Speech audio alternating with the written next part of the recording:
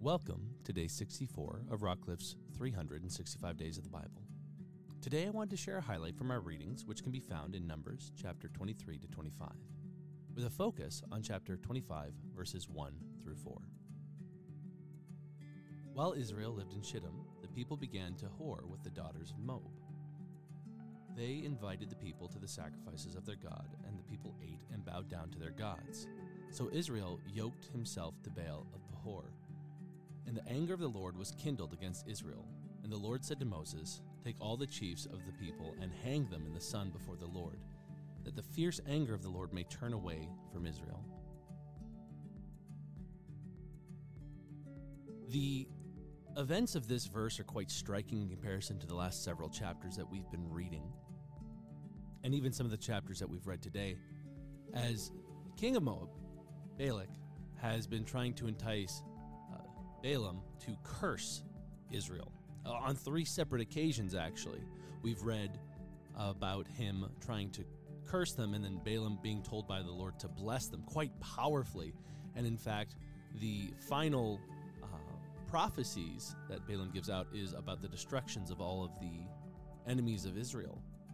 And yet here we have, moments after reading these, for us it's moments, it might not be that soon for Israel, but fairly soon after these events, historically, the people of Israel partner with the Moabs and start worshiping their god Baal. And Baal is a pagan god we will see reoccur often.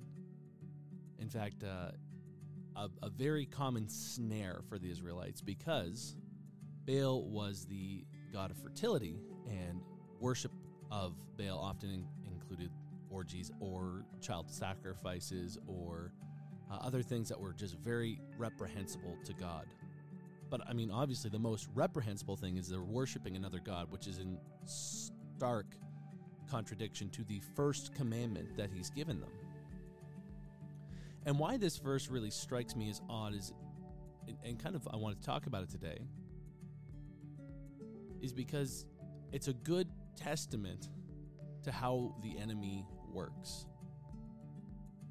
When direct opposition or cursing has failed, often we will be enticed into destructive behavior, right? If the enemy can't directly attack, then they often go for underhanded methods, which is, well, I'll entice you to slowly destroy yourself. And that's what's happening with Israel, is they've been protected by God. They've been blessed by a foreign prophet.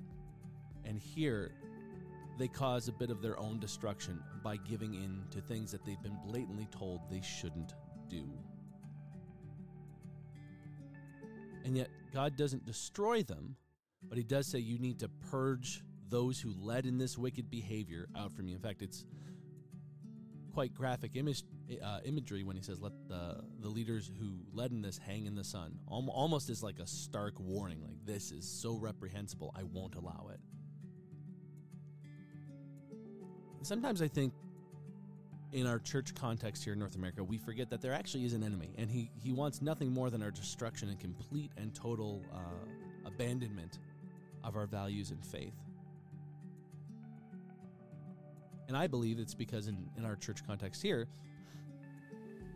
he goes with the underhanded methods of just making what everyone else is doing look just so enticing, or putting a warm smile on something that will ultimately lead to our destruction.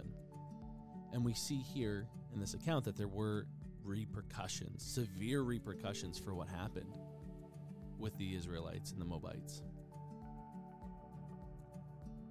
We need to always be on the lookout, not just for the overtly direct attack on our faith, but sometimes the seductive, almost friendly-looking attack on the faith.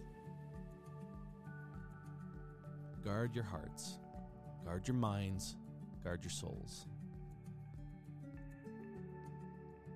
The great thing is, though, is later on we read that one of the priests took action and rectified the issue quite dramatically, but by doing so saved Israel from a plague that was rapidly spreading through their camp. Take action. If you know there's something in your life, take action. Get it out. The long-term benefit will be much better than the momentary, I guess pain would be the only word I can think of. Because when we have to get rid of sin that's in our life or habits that are leading us down destructive paths, it's usually not a pleasant thing. But I promise you, the Lord of all will walk with you on that journey. The Lord of all walks with us on our journeys. And he is quick to forgive time and time again. Put up a barrier. Be on guard, because there is an enemy, but our Lord is much greater than any enemy. May you be encouraged by the word and built up in spirit. Join us tomorrow for another highlight, and until then, be blessed.